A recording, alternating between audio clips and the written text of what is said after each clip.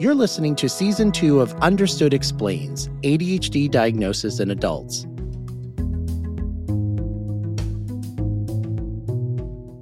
Today's episode answers the question, what if I don't really have ADHD? We're going to look at two sides of this question. What if I think I have ADHD, but was told by a doctor that I don't have it? And the flip side, what if I got an ADHD diagnosis, but am not sure it's accurate? My name is Dr. Roberto Olivardia, and I'm a clinical psychologist with more than 20 years of experience evaluating people for things like ADHD. I'm also one of the millions of people who have been diagnosed with ADHD as an adult. I'll be your host. My goal here is to answer the most common questions about ADHD diagnosis. Along the way, you'll learn a lot about ADHD in general. We're going to do this quickly in the next 10 or so minutes, so let's get to it.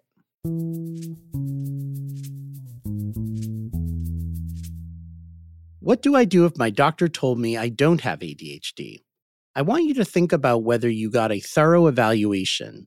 To help with this, I recommend you go back and listen to a few episodes from earlier this season. Episode 2 can help you think about whether you saw a qualified provider or if you might want to go see someone who has more training in how to diagnose ADHD in adults. Episode 3 digs into the breadth and depth of the questions that a comprehensive evaluation should ask. And episode 4 is good to listen to if you got evaluated online and aren't sure if it was legit or not.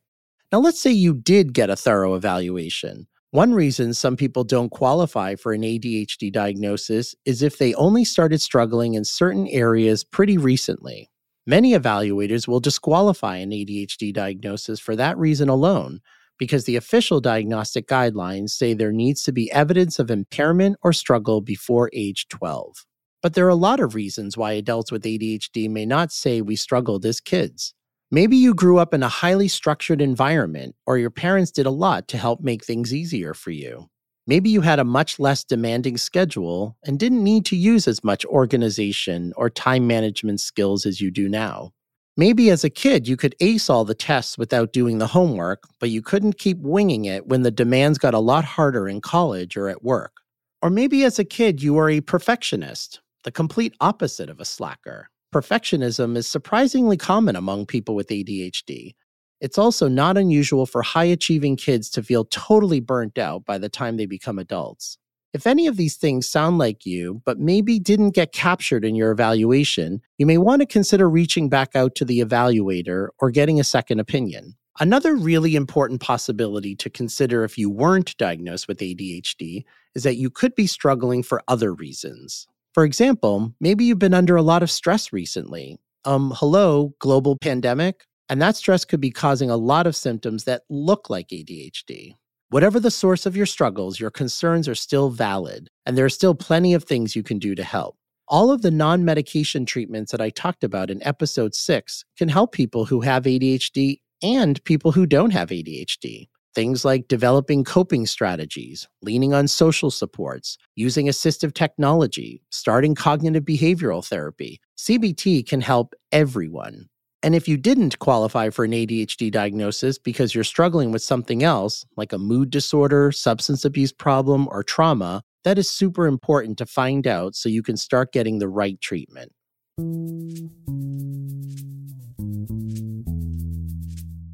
What if I don't think my ADHD diagnosis is accurate? This is a very common question, and I want you to think about 3 possible reasons you're doubting your diagnosis: how thorough your evaluation was, how effective your ADHD treatment plan has been, and how much you tend to doubt yourself in general. Let's focus on any evaluation concerns first. I want you to look back at your evaluation and use all the info we discussed in episodes 2, 3, and 4 to help you think about whether you got a thorough evaluation by someone who has a lot of experience with ADHD. In particular, I want you to think about how narrow or broad the questions were. Did the testing only seem to ask about ADHD?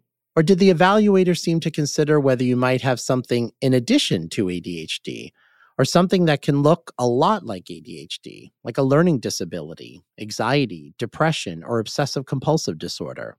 ADHD rarely travels alone, so chances are that another condition or diagnosis will be present alongside the ADHD. But this is important to tease out since there can be overlapping symptoms, and sometimes people get an ADHD diagnosis when it's not ADHD at all. Next, I want you to think about whether you're doubting your diagnosis because your ADHD treatment doesn't seem to be helping.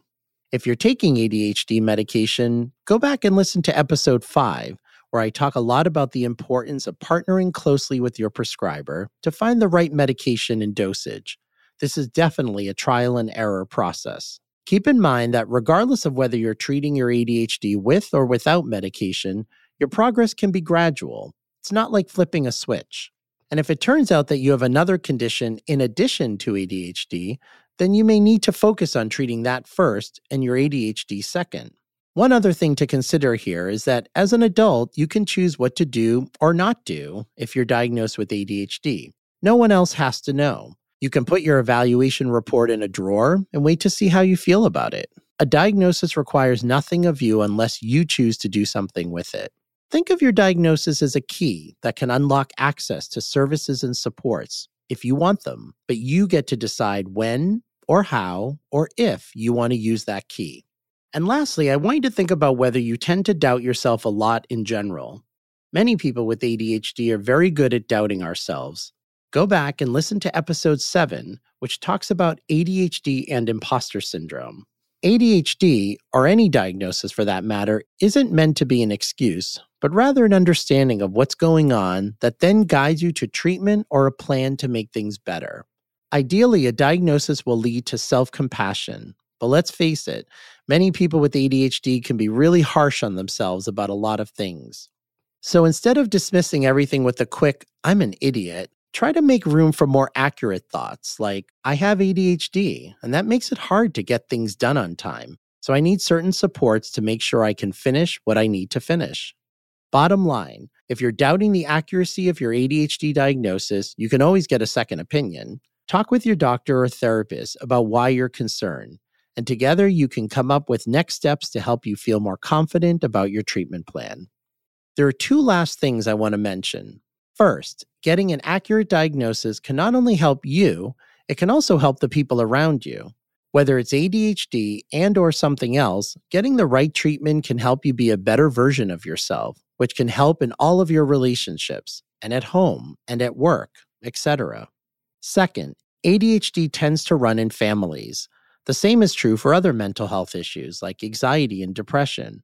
So the more you understand yourself, the more you can understand and support other members of your family.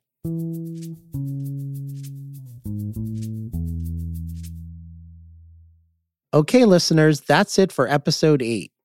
The key takeaway I'm hoping sticks with you from this episode is that I applaud anyone who is trying to understand themselves better and get the help they need. You deserve to be happy and healthy, and with the right support, you can get there. Thanks for listening.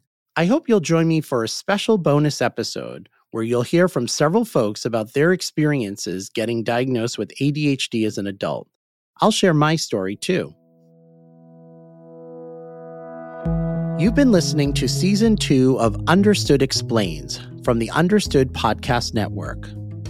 If you want to learn more about the topics we covered today, check out the show notes for this episode. We include more resources as well as links to anything we've mentioned in the episode.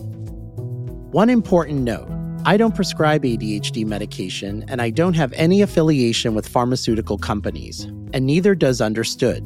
This podcast is intended solely for informational purposes and is not a substitute for a professional diagnosis or for medical advice or treatment. Talk with your healthcare provider before making any medical decisions. Understood Explains is produced by Julie Raw and Cody Nelson, who also edited the show. Brianna Berry is our production director. Our theme music was written by Justin D. Wright, who also mixes the show. For the Understood Podcast Network, Laura Key is our editorial director, Scott Koshier is our creative director, and Seth Melnick is our executive producer. Understood is a nonprofit organization dedicated to helping people who learn and think differently discover their potential and thrive. Learn more at understood.org/mission.